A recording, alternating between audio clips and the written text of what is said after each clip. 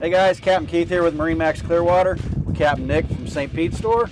We're out here in Boca Ciega Bay, and Nick's going to run us through just some different items that give you some tips on the engine trim and trim tabs.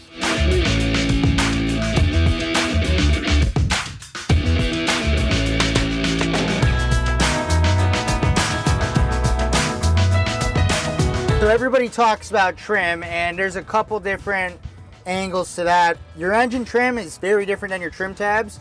Not all small boats will have trim tabs, but generally everything over 21, 22 feet is going to have them. So what do they do exactly? Well, first of all, on your outboard engine or your inboard engine, but for the sake of this video, we're going to be talking about outboards. You look back there, we're trimmed all the way down.